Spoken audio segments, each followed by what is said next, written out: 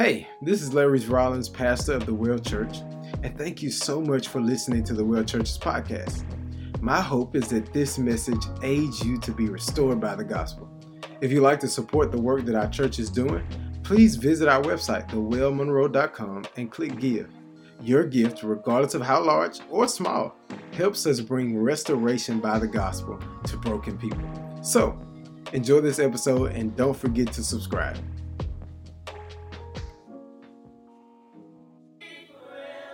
Say it like you need to convince yourself. Go ahead. Come on, you need to convince your mind that it's his kingdom. My God, you need to convince your heart that it all belongs to him. Say yours. God, I believe it today.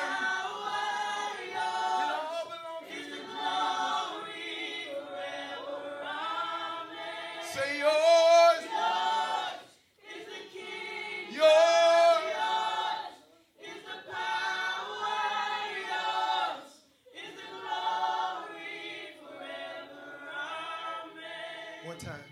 Yours is the kingdom. My God. Yours It all belongs to you, Jesus. power. Yours is the glory forever. Amen. Come on, right there, give God praise this morning. Come on. Lift your voice, clap your hands, stomp your feet. He's worthy to be praised this morning. Hallelujah. God, we thank you for your presence this morning. God, we know that you're present every day with us. You're present in us.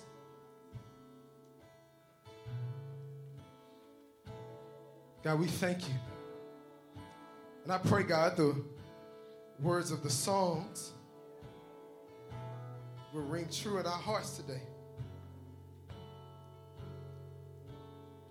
That our life will be for your kingdom and for your glory, for your honor, for your will. Lord, it will be done on earth as it is in heaven. That's our prayer today, God. That's our prayer today, God, that your will be done in our life. Not our will, your will. Lord, if it's your will, let it be so. That means I got to end some bad relationships. Lord, let it be so if that's your will. Lord, if I got to quit a job, if that's your will, let it be done. Lord, if I have to suffer, if that's your will, let it be done. If diabetes is my lot in life, if that's your will, Lord, let it be done.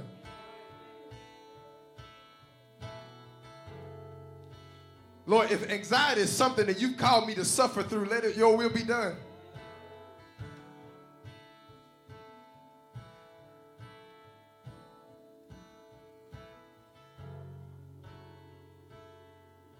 We pray this in Jesus' name. God, bless your word this morning. God, we've been able to sing to you. We've been able to talk to you this morning. Now we pray that you'll speak to us, that we can hear from you, and that there'll be nothing blocking us from that. Have your way. God, I pray that as I stand before your people, none of me be seen but all of you, and that as I decrease, your spirit will increase in me. In Jesus' name, amen. You may be seated in the presence of the Lord. Turn with me to Matthew chapter 28, verse 16. I got real churchy in that moment. Matthew 28 is where we'll be at this morning. We're going to start at verse 16. And we are in our DNA series where we are walking through the aims of our church. Who are we as the Well Church? And so to my right is our DNA banner, and it says, Encounter Christ, Existing Family, Engage the Broken. In fact, today is the part 3, where we talk about what it means to engage the broken. Engaging the broken means to make disciples where brokenness exists. And so we're going to dig into that this morning. Matthew chapter 28, starting at verse 16. You can go to the title slide. There you go. So Matthew 28, 16 through 20. If you're using one of our Bibles, there are Bibles under the seats for you. If you don't have one, page 546 is what is on in that Bible. Also, if you don't have a Bible, you don't own a Bible that you can understand, consider that Bible a gift from us to you. Matthew 28, 16 through 20, we read from the Christian Standard Bible.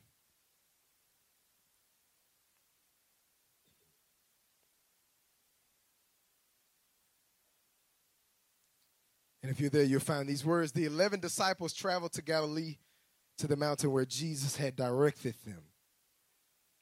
When they saw him, they worshiped, but some doubted. Jesus came near and said to them, all authority has been given to me in heaven and on earth.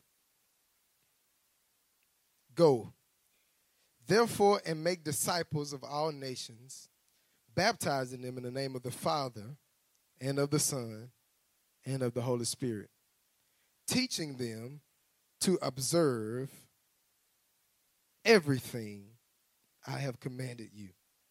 And remember, I am with you always to the end of the age. The word of the Lord.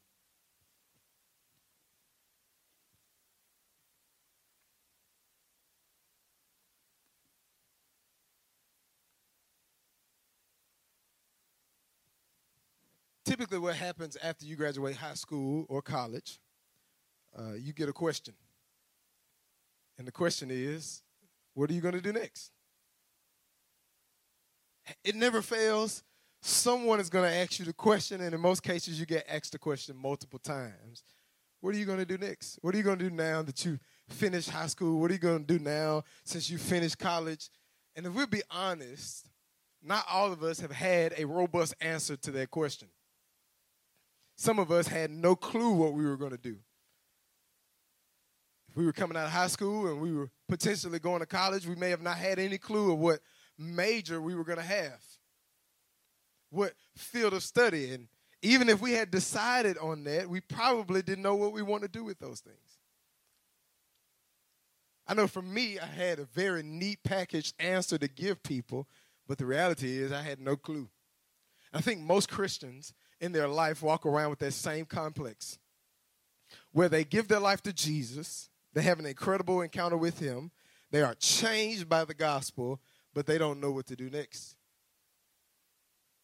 And they try to figure it out. You know, they walk through the motions. They'll go to this church, and, you know, they might, depending on how radical that transformation is, they'll probably start going to prayer meeting, and they'll go to Bible study, and they'll go to every Bible study that they can find in the city, right, when you first encounter Christ, because you want more of him, but you really don't know what you're supposed to be doing. You don't understand your purpose. This morning, I believe our text gives us clarity on after we're saved, what do? I'm saved now. What? And it's very clear in the scriptures that our mission, a disciple's mission, is to make other disciples. Quite honestly, I can't, in all of my salvation history, if you will, been kind of sort of saved for a long time, right? Got baptized at 6 years old. Wouldn't say that I came to a full understanding of God at 6, but there was definitely evidence of God's hand on my life. At the age of 6, my mom would find me 5 years old praying and rebuking Satan not to take her life. So I grew up in church all of my life, been in various different types of churches, but any of those milestones, I cannot recall someone saying to me, Larrese, you need to go make disciples now. In fact, I would love to take a poll this morning. I won't take the poll, but I would love to see what the numbers would look like in this room that you were told specifically after you gave your life to Christ that you need to go make disciples. Some of you may have been told to invite other people to church, to tell people about what God has done for you. But I can't remember an experience, even among my friends, where we were told our mission, our responsibility, now that you are a follower of Jesus Christ, you need to make disciples, and that's our mission. A disciple's mission is to make other disciples. Let's look at the text in the scriptures, we see that Jesus has called a meeting with his 12 disciples. By the way, let me give you a quick disclaimer. I've been overcoming crud all week. And so if I feel a coughing spell, we just going to let it roll, all right? And we're going to get it out. I ain't going to try to be cute for y'all. Be like, oh, nope. We're going to get it out, and we're going to keep preaching. Sounds good? All right. Y'all just act like it ain't happening. Y'all ready? Here go round one, because I got one in my shundo, right? So, excuse me. Man, that was actually polite in comparison to what I thought was about to happen. We'll edit that part out, Daniel. And so Jesus calls a meeting with his 11 disciples because Judas took his own life. And so now there are 11 disciples. Jesus has a meeting with them on a particular mountain that is not specified in the scriptures in Galilee. And as he calls them to this mountain, Jesus has resurrected from the dead, right? He's been killed and crucified by the Roman soldiers, initiated by the chief priests and scribes. And so Jesus has been crucified on the cross. He's been buried. He's resurrected on the third day and has made himself present to many different people so that they can know that he is resurrected from the dead. And so in the course of Jesus presenting himself to all of these individuals, he calls a meeting with his disciples, and they meet with him at this particular mountain. And Jesus is going to give them what Christians have historically known as the Great Commission. And so when he gets there, the 11 shows up, and the Bible tells us that some of them, they worshiped him, but some doubted. I thought this was interesting that these individuals have seen Jesus resurrected from the dead. I would assume that even the event where Thomas got to put his hand in Jesus' side, they're very much aware that Jesus has resurrected from the dead. Well, this word for doubt is probably better understood as hesitated. Because Jesus, in his a transformed, resurrected body, probably doesn't look the same as he did before he had died. Because when we die and God raises us from the dead, we get a new body that is not prone to sin, that's not prone to sickness, and we could probably safely assume that that body does not look the exact same, even though it is a human body, nevertheless. They kind of hesitated. And so what did Jesus do? I love this. I don't want to make too much of it, but I love this. In their hesitation, what he does is he comes near. He comes near to them as they are hesitant that he is who he is. And I love that reality for us is that when we find ourselves distant or doubting God, we have two options. We can allow him to come near, or we can create more distance between us. So Jesus comes near, and he speaks these words, which I think gives us the unction and the reality for everything else to happen. So nothing else can happen unless this next sentence that Jesus utters is true. And what Jesus says is, when he comes near to his disciples, he says, all authority on heaven and in earth has been given unto me. All authority in heaven and on earth has been given to me. This word, authority, exousia is the Greek word. And in the secular sense, the word denotes the ability to perform an action. It is the right, authority, or permission conferred by a higher court.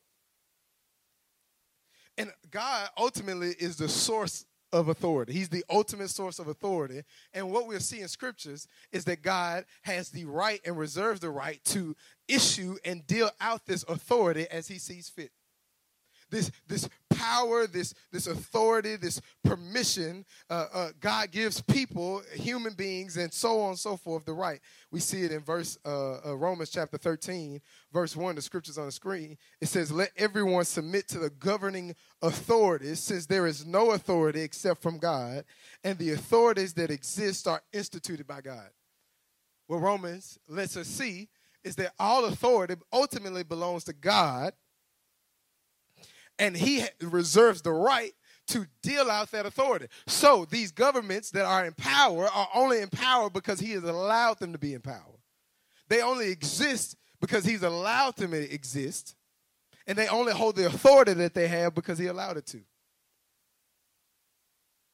Now, there are some governments that do not operate in a means that are congruent with the will of God. And I believe on Judgment Day, they'll have to pay for that. They'll have to answer for that. But these entities were set up by God so that they can rule over the people properly. Nevertheless, he gives the governments the authority. He even tells Pontius Pilate, when Pontius has the right to crucify him and let him free, Jesus explains the only authority you have is that was given to you by my Father. He also gives authority to angels, and we see that in the Old Testament. And he gives authority to human beings. But ultimately, this power, this authority belongs to God. And so, and there are elements of God's authority that he only reserves for himself. Like the power to forgive sins. God reserves that only for himself. Or even, as Jesus would say, don't fear the man who can take your body, but fear the one who can destroy both body and soul. See, God reserves the right that only he can destroy a soul. And so now when Jesus steps on the scene, he says, all authority has been given to me. All authority has been given to him. Now, if you're a good Trinitarian and you believe that God is one God who exists in three distinct persons, which is orthodox, proper Christian views on the Trinity, then you're wondering if God and Jesus are one, then how has he been given authority? Shouldn't he have already had that authority? Well, the reality is that Jesus existed as God eternally, but he came as a human on earth. And so now he's the God-man. At one time, he was just God in eternity's past, but now in eternity's present, he is God-man. He is Emmanuel, God with us. He is physically manifested on earth. And so Jesus is 100% God and 100% man. And this is important because God cannot repay the sins of, Jesus cannot atone for the sins of man unless he is a man. Why? Because man sinned against God. Therefore, man had to pay the punishment, but there was no man righteous enough to bear that punishment. So God himself became man so that he could bear that punishment. And so now Jesus, the God-man, has all authority, which is why Jesus can say, I can forgive sins. Now, the Pharisees and the Sadducees and the other religious rulers in the scriptures took issue with Jesus saying that because they didn't believe that Jesus is God. But because Jesus is God, he has the authority to do what only God can do, which is forgive sins. Let me come into your room now. Because Jesus has all authority in heaven and on earth, simply put, first point, he's in charge. He's in charge. Jesus is in charge. What God has done now is that Jesus, God the Son, took a subservient role, even though they're equal, and now God has elevated Jesus to the position, the God-man, as being in charge, which means he's in charge over everything in the spiritual realm, and he's in charge on everything in the natural realm. He's in charge. And now, our response to that is to live as such, that he's in charge. So I got to ask the question.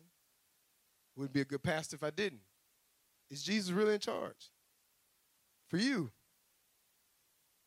Because the scripture clearly says that he's in charge of everything in heaven and on earth. He has the authority and the power that has been given to him from God the Father. And he earned the right. He earned the right to be in charge in your life. But is he? And are we living our lives in such a way that Jesus is in charge? Do we make our decisions as though he's in charge?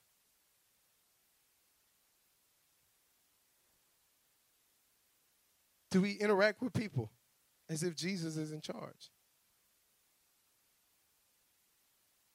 It says all authority in heaven and earth has been given to him. He's in charge. And because he's in charge, as believers, we now have the mandate and the responsibility to follow these next words, which is, go, therefore, and make disciples. Anytime you see the word therefore in the scriptures, you got to ask the question, what is it there for? And it's connecting the reality that Jesus is in charge to our response, which is to go and make disciples. There are 3 participles in this passage of scripture, and there's one verb. The one main verb in the passage is make disciples. The participles are go, baptize, and teach. The participles are supporting the main verb, which is make disciples. And so when the scripture tells us, it says, go and make disciples, it is saying to us that we have to be not stationary, but moving in our lives. So as you're going about your life, in that process of life, you are making disciples.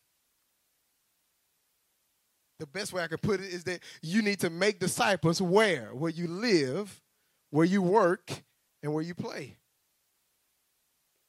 Because that's where you go in your life, don't you? You go to work, you go home, you hang out with your friends. Right? Where you live, work, and play, all are places that you should be actively making disciples. Now, I want to dig into what it means to make disciples. I believe there's 2 categories in the scriptures that we can kind of divide discipleship in, and then we'll give some practical stuff at the end.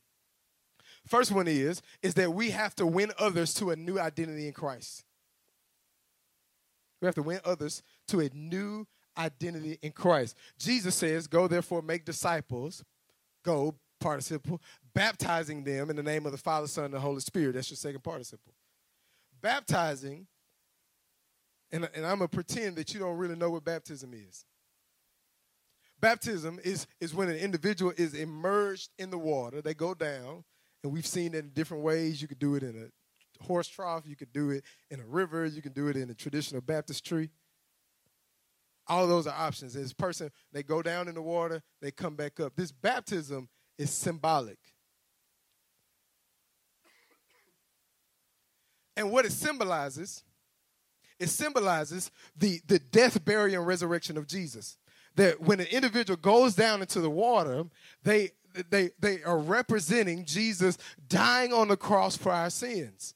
And when that individual comes back up from the water, they are symbolizing the resurrection of Jesus Christ. And that also means something symbolic for you. That when you go down, the old you dies to your sins, and when you come up, the new you lives. This is a means of identifying with Jesus Christ. Just we talked in our previous passages through our series that we identify with the death of Jesus Christ, and we also identify with the resurrection of Jesus Christ. And so what we're seeing in the scriptures is a change of identity. That we are not who we used to be, and we are to win others to that new identity. Baptism is very much like a baby shower. Baptism is an outward expression of an inward change. It's an outward expression of an inward change. So when an individual, a mom is pregnant with a baby, something has changed on the inside, right? And we celebrate that change by throwing a baby shower. We do the balloons and the cake and the games. Now, if she was not pregnant, it would be improper for us to throw a baby shower. If there was no expectation of a child. In the same way, it would be improper to us to be baptized if God had not changed us on the inside. Some of us, we got baptized because Grandma pinched us and told us to sit in that chair. Some of us did it because we wanted to drink the juice. I was being shaded towards Carl, and he didn't even notice it. Some of us do it because we thought it'd be cool to get in the water. We saw some other folks do it, so we wanted to do it. And even more seriously, some of us have done it because we thought if we hit that water and we go down and come up, something would be different about ourselves. But baptism isn't what changes you. It's Jesus. Jesus does the changing. He does the transforming. And so some of us, and I don't mean, including myself, have gotten baptized in the wrong order. We've gotten baptized in the wrong order. And we need to fix that. I would encourage you to fix that. Some of our family, we've had those conversations. They're going to fix it. If you want to do that, fill out a connect card, check baptism. We can talk more about it. But this baptism, what is doing, what the scripture is teaching us is that we need to win others not to a behavioral change, but to an identity change. And we win them to this new identity by sharing the gospel. That's the only way it's going to happen. People are not going to come to know Jesus as their Lord and Savior unless we share the gospel with him. Here's what Romans 10:14-15 says. How then can they call on him that they have not believed in? And how can they believe in him without hearing about him? And how can they hear without a preacher? And how can they preach unless they are sent? As it is written, how beautiful are the feet of those who bring good news. Now, this word preach, a lot of us, we probably like, I ain't no preacher. It just simply means to declare the good news of Jesus Christ. We are all called to declare the good news of Jesus Christ. In fact, regardless of what your feet look like, the Bible says your feet are beautiful if you are declaring the good news of Jesus Christ.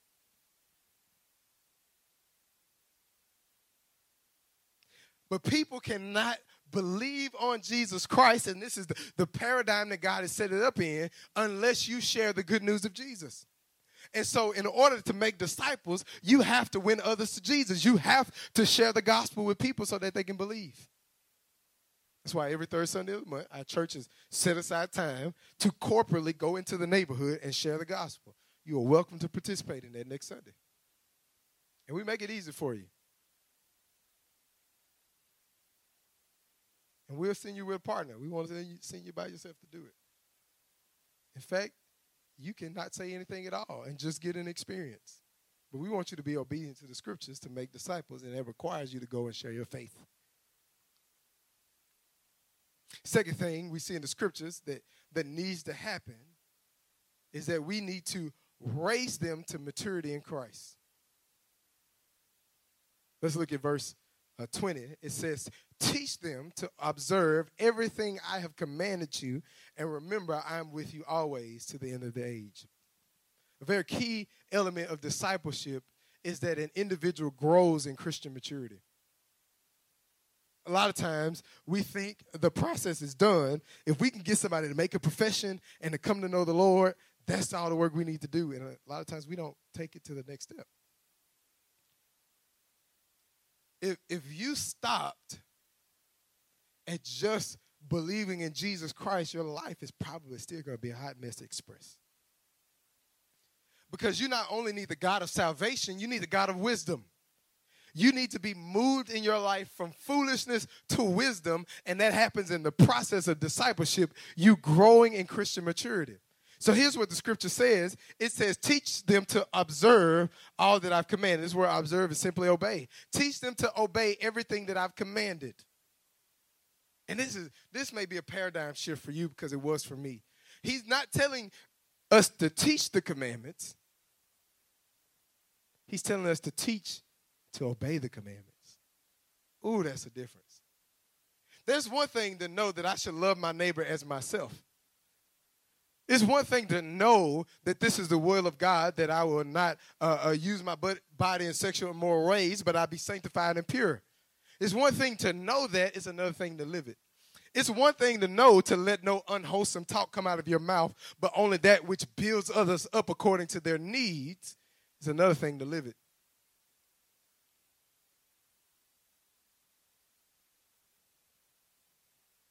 And so what we need to teach each other is to obey the commandments. And that is the true inkling of Christian maturity, is that you can be obedient to the scriptures, not in your own strength, through the power of the Holy Spirit, but that you're obedient. And so we have the responsibility to raise them up in maturity in Christ. Let's get practical. Because what we're talking about is discipleship. And discipleship is the only ministry that we're partaking in this church. We don't have a choir ministry and a women's ministry and a men's ministry and an evangelism ministry and social justice ministry and et cetera, et cetera. We have a discipleship ministry. And everything we do is centered around making disciples. Every single system in our church is so that you can make disciples. That's it. And if it's not making disciples, we don't want nothing to do with it.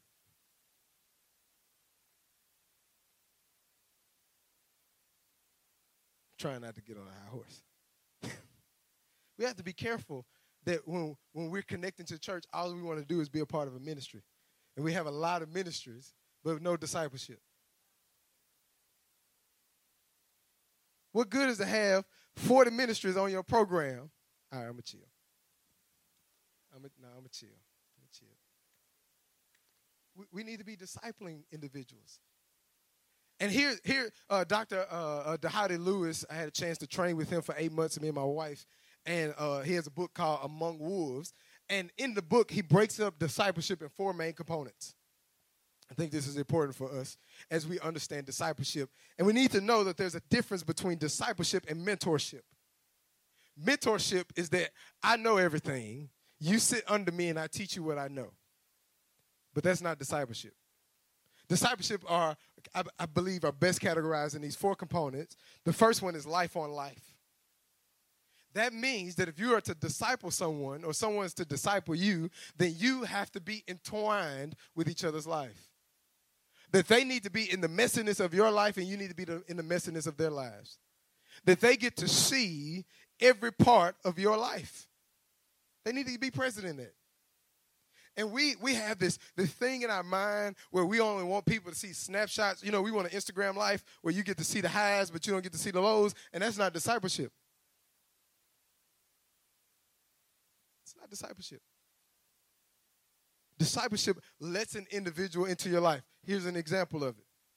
One of the things that I do, has anybody ever went to a restaurant and eaten with me before? By a show of hands. All right, cool. Great. You would know that there's one thing I do just about every time I go to the restaurant. I look at my waitress and I ask her, is there anything I can pray for you about? We're about to bless our food. Can we pray for you for anything? When I do that, the people who are at the table get to look into my life. Guess what? That did not originate with me. I sat down with a man who was concerned about me living pure for Jesus, and I was impressed by how he loved his waitress by asking, could he pray for her? I'll give you another example, life on life. One thing you might have heard me say before is if I've gotten any type of compliment, especially as it regards ministry, my response is, to God be the glory. You've heard me say that. Now, I didn't originate that. When I started doing that, it's because a man who was discipling me, he would say it every single time someone would compliment him. He would say, to God be the glory. And I started saying it for a particular reason. I wanted to remind myself that the glory does belong to God. It's not mine. And also to remind the person that what you experience is because of the glory of God. So here's a really cool moment. One day, I was sitting in my office with Carl, and Carl got a text message about some college stuff, and this he was going to get some assistance that he needed. And the person in the text message, because I couldn't help myself, the person in the text message had texted him and said that you are an awesome young man. God has really favored you. And Carl's response to that text was, to God be the glory. Woo! Y'all, I really could shout, like for real. His response to the text message was, to God be the glory. I never said, Carl, when people compliment you, when people celebrate you, you tell them to God be the glory. No, he got to be a part of my life. That's how I live for Jesus. He get to see some ugly stuff. He get to see some frustrations and some disappointments. And I let him in on that. That's life on life. That's discipleship. Not putting on that people can think we're super holy and we really know Jesus and we're really mature. It's life on life. Second component, theological training. What this means is, and it sounds fancy, but it's really simply, we need to grow in our understanding of God and who he is, and specifically the gospel. That what we want to do is we want to become gospel fluent. Just like Aaron can speak Spanish, I can speak Ebonics. We want to be fluent in the gospel in the same way. So when we communicate the gospel, we need to be not just being able to communicate it in an eloquent presentation, but to be able to understand it in such a way that we know how it applies to our lives in various situations. And you have to train people up to do that. That's why, if you become a member of our church, we make sure on the front end that you know how to share the gospel. Because you need to understand the gospel. That's why we share the gospel regularly, because that needs to be a part of our lives so that we can continue to critically think about the gospel. And I think both ends we've gotten it wrong. In some cases, we don't trust in God's Spirit enough. And in other cases, we don't do the work ourselves like we should. And we don't critically think about the faith like we should. It's not all just spiritual. It's also intellectual. And so you need to critically think about what the gospel is and how it applies to your life. Intentionally. So we need theological training, which means we need to grow in our understanding of the gospel, how we communicate the gospel, and how it applies to our lives. Thirdly, we need leadership development. The gospel is very much holistic, right? It is not just about your spiritual condition. It's about your spiritual, your emotional, your economical, and your social. The gospel has something to say about your finances. The gospel has something to say about your relationships, whether they're dating or whether they're platonic. The gospel has something to say about that. The gospel has something to say about your emotional health. It has something to say about your anger or your depression or anxiety, your loneliness, your fear. The gospel is holistic. And so when it comes to discipling in an individual or discipling people, we need leadership development. That means that we're growing as a person. And we're growing in those seeds, spiritual, emotional, economical, and social, and we're helping individuals. So when I bring someone in my life, or you bring someone in their life, for example, anytime I've had kids over, I make them help me cook the meal. That's leadership development. So if Carl's little sister don't know how to do anything, she know how to chop some vegetables. And all of that is a part of discipleship. That we're training them up to be self-sufficient. And lastly, mobilization. There's a quote from a pastor, can't remember the pastor's name. But his quote is that you never teach an individual, that's not the one. You never teach an individual anything about the Bible until you first teach them to share their faith. Because when you learn a whole bunch of stuff in the Bible, you just get arrogant. But when you start sharing the gospel, you understand that these high theological concepts need to be practical to people. So it's good that you know that Jesus died on the cross for your sins and resurrected from the dead on the third day. But what does that mean? Why is that important to anybody? And we need to know that. And you start to learn that really fast on-the-job training when you got to share your faith with somebody and they ask you a question. You're like, I don't really know what to say to that. And some of us are worried about that, and that's because you don't do it enough. And the more you do it, the more you'll be in predicaments where you need to think through critically, how do I answer some of these questions? And that comes with experience. It don't come because you read a book and it gives you all the answers. So we need to, as we're discipling, we need to send people out to share their faith. All of these are important components of making disciples. Here's what I want you to know about discipleship.